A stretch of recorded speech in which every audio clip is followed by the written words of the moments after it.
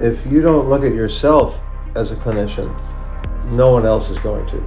I could see looming clouds on the horizon, let's say, of what was going to happen as other disciplines became involved in this technology.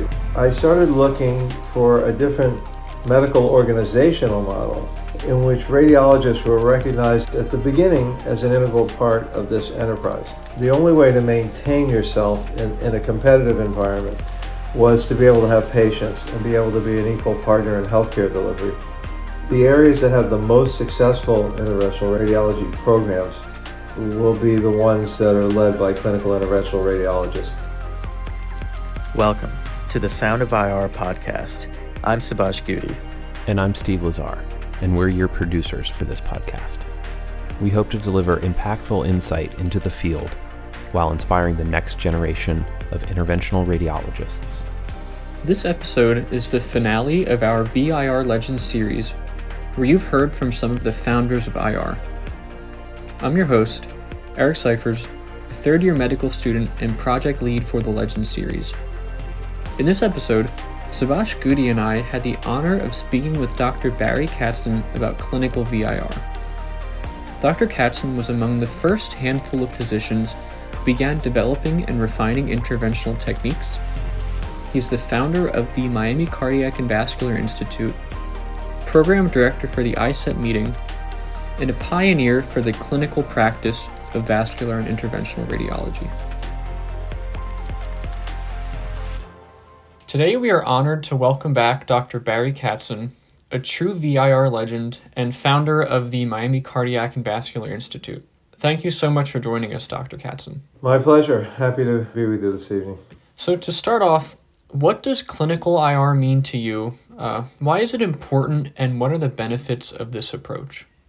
Clinical IR means that the proceduralist, the interventional radiologist, is accepting the clinical responsibility that goes along with the procedure. And it can mean different things to different people, but I think that in this particular case, it means that we're not only doing the procedure, but accepting all of the clinical responsibility related to that procedure and management of the patient's clinical problem as it relates to the procedure. It's really great to hear your perspective, Dr. Katzen. As students interested in IR, nowadays we always hear the phrase clinical IR, but it's crucial to really understand what that means and also what to look for in a training program. And one of those things is dedicated clinic time. That leads us to our next question. What were the barriers early on for starting a dedicated clinic within your group? Well, when I first started as a sort of contemporary diagnostic radiologist at the time who was procedurally oriented, I had a fellowship, but I joined a traditional, after I left academics, I joined a traditional radiology group. And they were more or less contemporaries, and I told them that time was changing and that there's this new field developing and that we were going to be changing the way we practice. And fortunately, I had some colleagues that were open-minded and pretty much said to me, listen, if you can develop the work and the volume and so on to keep you going full-time, that's fine with us. From a practical point of view, radiologists don't have a clinical office, don't have a place to examine patients generally, and don't have any of the actual mechanical infrastructure necessary to perform clinical practice. So in the beginning, the challenge was, okay, I'm gonna be a clinical proceduralist, and how am I going to do that? I have to say that my inspiration came really from studying in Europe, and Andreas Grunzig, who is the pioneer of balloon angioplasty, was training around the same time and developing around the same time. And he came as a background from the angiology background, which is a European term. We don't really have that here in the United States. But basically, they were internists who were doing procedures. And so they were seeing the patients, making all the clinical determinations, and then doing a variety of what were coming to be called interventional or endovascular procedures. And I said, that's really the way it should be done, and that's what I want to do when I go back to the United States. And it started small, but there are a lot of barriers, as you said. The first of which is not actually having a place to do the things that you want to do. Second is living in a diagnostic radiology group, which is geared to provide a different level of care, a different type of care in medicine. And the third is having your peers actually look at you as a clinician, not as a radiologist. And those were all three challenges that I had to address early on. The other factor that's important in establishing oneself as a clinical interventional radiologist is how you look at yourself. It's not just how everybody else looks at you. We all have role models that we've seen in medicine of what a good clinician was, what a good internist in whatever specialty is. But if you don't look at yourself as a clinician, no one else is going to. And then, of course, you have to deliver on actually practicing like a clinician. Super inspirational to hear you kind of, be the first along that line of duty and navigating whether your fellow colleagues saw you as a clinician or not. You worked on that and did that. Can you discuss the founding of Miami Cardiac and Vascular Institute? That was kind of, the pinnacle of this clinical IR model. Founding of Miami Cardiac and Vascular Institute was a result of about 15 years of the evolution of interventional radiology. When I started, IR didn't really exist as a specialty. There were a variety of different approaches to what was going to become interventional radiology, but I was piece by piece building the components of it. And as angioplasty was developed, don't forget angioplasty was first described in 63, 64, never really widely accepted here in the United States until the 70s, which is when I was finishing my training, and I couldn't figure out why there were very few people in the United States doing peripheral angioplasty. Within Europe, there had been maybe 10,000 patients treated during that decade. And, I came to find out and understand that. But as I became more successful in doing angioplasty before balloons and then subsequently with balloons, I could see a looming clouds on the horizon, let's say,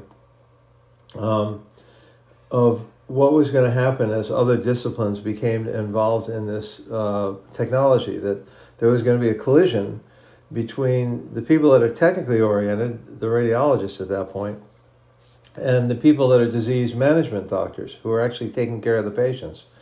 Not to mention the surgeons who at that point were kind of leading vascular disease management in any event.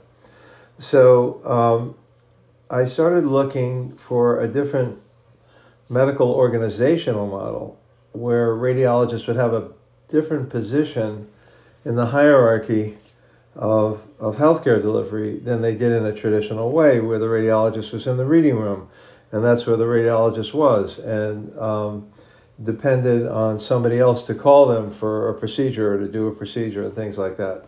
So based on this collision, which I did not think radiologists could really survive in the end because there was no clinical IR, I look at it in two ways. One is that the only way to maintain yourself in a competitive environment was to be able to have patients and be able to be an equal partner in healthcare delivery. And the other part was that I was interested in creating a different medical staff structure, a different organizational structure in which radiologists were recognized at the beginning as an integral part of this enterprise. And in those early years, which were in the early 80s, there was a big movement in the United States as this political turf problem was developing on the formation of vascular centers. So there were other disciplines who could see the benefit of multiple disciplines working together. But in the end, they couldn't overcome, the human aspect of things, which is everybody wants to run their own show, everybody wants to be whatever they want to be. And so I started thinking if we could develop a collaborative model in which everybody could benefit, and the patient was at the center of this model, and everybody was busy and engaged and non-threatened, then maybe something good could come out of it. So that was during the Alexandria years, and I was there working in a very traditional radiology practice and looking to evolve into that. And so I began to put some of these things down in writing, but that's where the idea came from, is that I could see this collision, these turf battles developing, And I felt the only way out for us as a discipline, not for me personally, I kind of felt for me, as long as I had patients in a clinical practice, I'd compete. But for radiology and IR, that if we could identify a collaborative model from the get-go, we could avoid the siloism and the need to compete with every other discipline. So I began to talk to other institutions in the Washington, D.C. and Northern Virginia area about this new model. I talked to heart surgeons, cardiologists, some vascular surgeons, and there was a lot of interest in doing that. But at the time, I was working in a relatively small hospital, a relatively small group, and I didn't feel comfortable in just leaving my group to go to a competitive hospital or health system in the area to do this. So I was kind of stalled there in terms of executing the idea, even though there's support at each of these institutions. Simultaneously, I was running a large meeting in D.C., and I was approached by people from what is now Baptist Health, and they were interested in establishing interventional radiology in their radiology group. This was the time that groups were thinking about adding this service, as just like you'd add nuclear or CT or something like that. And people were shopping for interventional radiologists, so to speak, if they didn't have it. And I said, well, I'm not really interested in just going to another group, but I have these ideas. And if the group was willing to, consider an unusual or different type of organizational structure, and the hospital is interested, that maybe I would be interested myself. And they came back to me and said they would be interested. So I put everything down in a 3-page kind of white paper, and made that proposal to both the hospital and the radiology group. The radiology group came back and said, yes, the hospital is interested. We're interested, and we're willing to talk. And so that's why I left Washington, was to create the Miami Vascular Institute at the time, which would encompass cardiac and vascular work. And that's led ultimately to the founding of what's now Miami Cardiac and Vascular Institute. It's so fun to look back on the history of clinical IR and the early days of MCVI. But I'm curious, Dr. Katzen, what do you think is the future of clinical IR? Well, I think it's the best way to practice medicine. I think ultimately clinical IR will tend to become subspecialized IR. And one thing that's changed over the last decade is the development of interventional oncology, or the role of interventional radiologists in the oncologic space. But to me, that is no different than being in the vascular space or the biliary space or whatever. The value of IR will always be from someone who has diagnostic skills not related to imaging, but being able to look at the patient as a whole, be able to make the decision of when procedures should and should not be done, and accepting the clinical responsibility to follow up those patients. So I think the areas that have the most successful interventional radiology programs will be the ones that are led by clinical interventional radiologists. Now, I guess, we have to go back to what that means, because of course, no one's going to do a procedure today without seeing the patient in advance. But there's a lot more to clinical IR than just seeing a patient in a prep area and then going and doing a procedure on them and whatever. And I think one of the fundamentals of clinical IR is that the individual responsible for doing the procedure has to be the individual who decides whether that procedure is necessary or not, and everything that's involved in doing with it. And I can tell you more about that, because when we founded Miami Cardiac and Vascular Institute, that was a totally new concept for the medical staff. I'd love to hear about how the medical staff adapted to that new concept and kind of the physician community around you as well. When I transitioned from a practice that I built in the D.C. area to starting in a new hospital where nobody knew anything about interventional radiology, I knew that there was going to be a lot of education necessary for the medical staff. Now, some of that education came with the leaders, because I met the executive committee. The hospital didn't want to do anything that could be disruptive without the medical executive committee approving it. And there's a whole lot of stories related to that. But ultimately, the medical executive committee, which represents the chairman of all the departments, said, yeah, we want this guy to come. We want him to try and develop something. We think it's a good idea. But the first thing I did was I took away the ability to order anything. The only thing you could order was an IR consult. Now, that immediately drew some resistance because that was the first test of telling a doctor or referring doctor that no, you can't order, a therapeutic procedure or an invasive procedure. You can't order an appendectomy, you can't order a cardiac cath, and you can't order a pulmonary angiogram. All right, even for diagnostic purposes, it's not the way it works. And so that meant a hell of a lot of work early on because I was by myself. I had to see every patient, do all that, obviously making that decision and following it up. But gradually we earned the respect, and even today, that's the way it works. You order an IR consult. And in the end, it made it a lot easier because people didn't really, the scope of IR was dramatically increasing. And people didn't actually know whether you could help them clinically or not. So they were actually pretty enamored of being able to call an IR consult. And people would say, I don't know whether you can help or not, but can you take a look at this patient? And I remember that being a big step. The other one was when the CEO could say interventional radiology. That was another milestone. So that's inspiring to hear the story of when, IR procedures went from being orders to being consults. So going back a little bit, can you describe what it was like at that early time when radiologists began leaving the reading room and became real players on the hospital floor? There was a lot of education involved for both the diagnostic radiologists and the clinicians that were on the floor, all right? And I use the term clinicians kind of pejoratively here because I consider myself and all of us to be clinicians to start with. But the referring physicians, however you want to put it. So some of it was symbolic. In those days, in many places, people would do an angiogram or do a procedure in a shirt and tie. All right, like they were sitting in the reading room, and they'd run in and do a myelogram or do any kind of invasive procedure in a shirt and tie, throw some lead on, and that was it. The other thing, remember I talked about how you perceive yourself is something that you have to define for other people, but also how other people perceive you is important. And in those days, radiologists, angiographers would work in a procedure room with themselves and a tech. And that was it.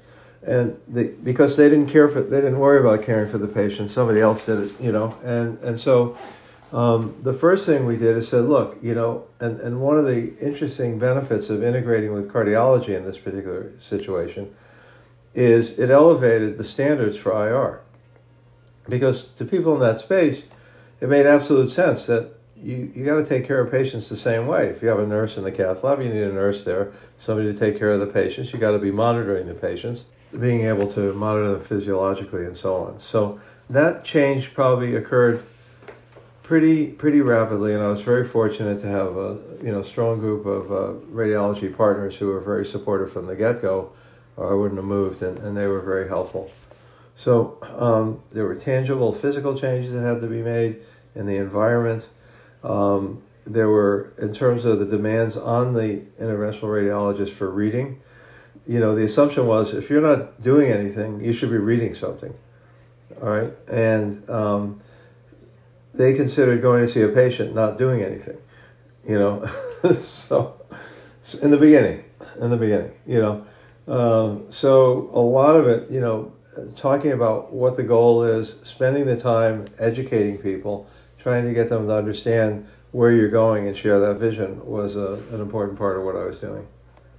Switching topics, Dr. Katzen, we first met in person a couple of months ago at the ISET conference in Miami, which was an incredible experience for IR trainees at all levels. Can you talk about your role in creating ISET, and also what was the impact of this conference? So ISET is a derivative of meetings that I started in the DC area.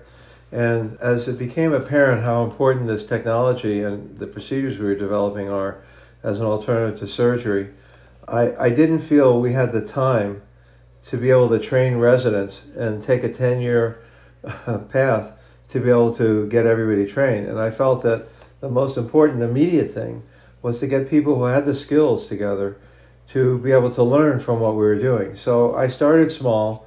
I started taking in 20 people a month. They would come and just be in the work area, and I would have some monitors out. And we began what I think has been recognized as the first live case education in the United States. And I think the TCT meeting gave me a big award for that and all that sort of stuff. So that started probably in 1978. Now, doing that once a month and giving all the lectures and doing all the live cases and even getting a few people to help, some of the early pioneers, everybody wanted to help. We'd use a boardroom or something. That was going to be pretty hard. So we did that for a couple of years and then expanded into the auditorium and started big meetings. And so when I moved to Miami, we expanded. That meeting became about 100-person attendee kind of meeting at Alexandria. And I wanted to really, part of the big vision of MCVI was to be a source of education for the community, for the IR community, and to advance this whole field. That was a big problem. Don't forget, surgery was opposing it. It wasn't like everybody was embracing this. So we were trying to advance this and grow a specialty. So the International Symposium on Endovascular Therapy was begun as that entity was begun when I moved to Miami in the very first year. And we had an international faculty and attracted people. And I always believed it should be multidisciplinary, that we're not going to get involved in turf battles. We're going to work collaboratively among the different disciplines that are interested in providing the best patient care. And it gradually grew over the years. And as my IR group grew, our scope and our capacity grew. We started broadening. The term endovascular began to really take hold in what it could mean, and to us it meant everything, working from the inside in the circulation. And it grew into what it is today now in the 35th year. In terms of the impact, we were super thrilled this year because I think, first of all, people were coming out of the pandemic. We had nearly 1,000 people, multiple disciplines. We still invest a lot in training fellows and residents as where the future is and engage them any way we can. But importantly, we've always had a multidisciplinary faculty and strived to have a balanced multidisciplinary attendance and registry. So radiologists who may not work in an environment, or cardiologists who may not work in an environment where their IRs work, or involved, could commingle and learn together. And I think this year really represented a milestone for us because our program committee now has expanded to include obviously the core of IR, principally based at MCVI, but also interventional cardiologists and vascular surgeons and vascular medicine physicians. And this year the meeting was endorsed by multiple other societies. But they also, the Society of Vascular Surgery added 2 representatives of the SVS to the program committee. So it was an incredible milestone, and we got huge feedback, and it was great meeting you there, of course, and seeing all the young folks contributing and getting excited about what the future is. Yeah, attending ISET was truly incredible as a trainee this year. The multidisciplinary and the clinical mindset of the whole thing, and I know Subhash and we especially love the live cases that you had going on this year. Yeah, we had one of the things about ISET that distinguishes it is the diversity of live case content. It's not just occlusive disease, it's aneurysm disease, it's dysfunctional disease such as pelvic congestion syndrome or that type of things that we showed. And we believe that this has incredible teaching value. So to hear your comments are really important. And we spent a lot of time talking about clinical decision making during those cases. It's not just this is how you cross an occlusion or something. Because that's the way we live, that's the way we work, and that's the way we should approach all of our patients. So the last question is, what advice do you have for trainees who want to differentiate themselves as clinically minded IRs? Basically, practice what you preach or what you believe.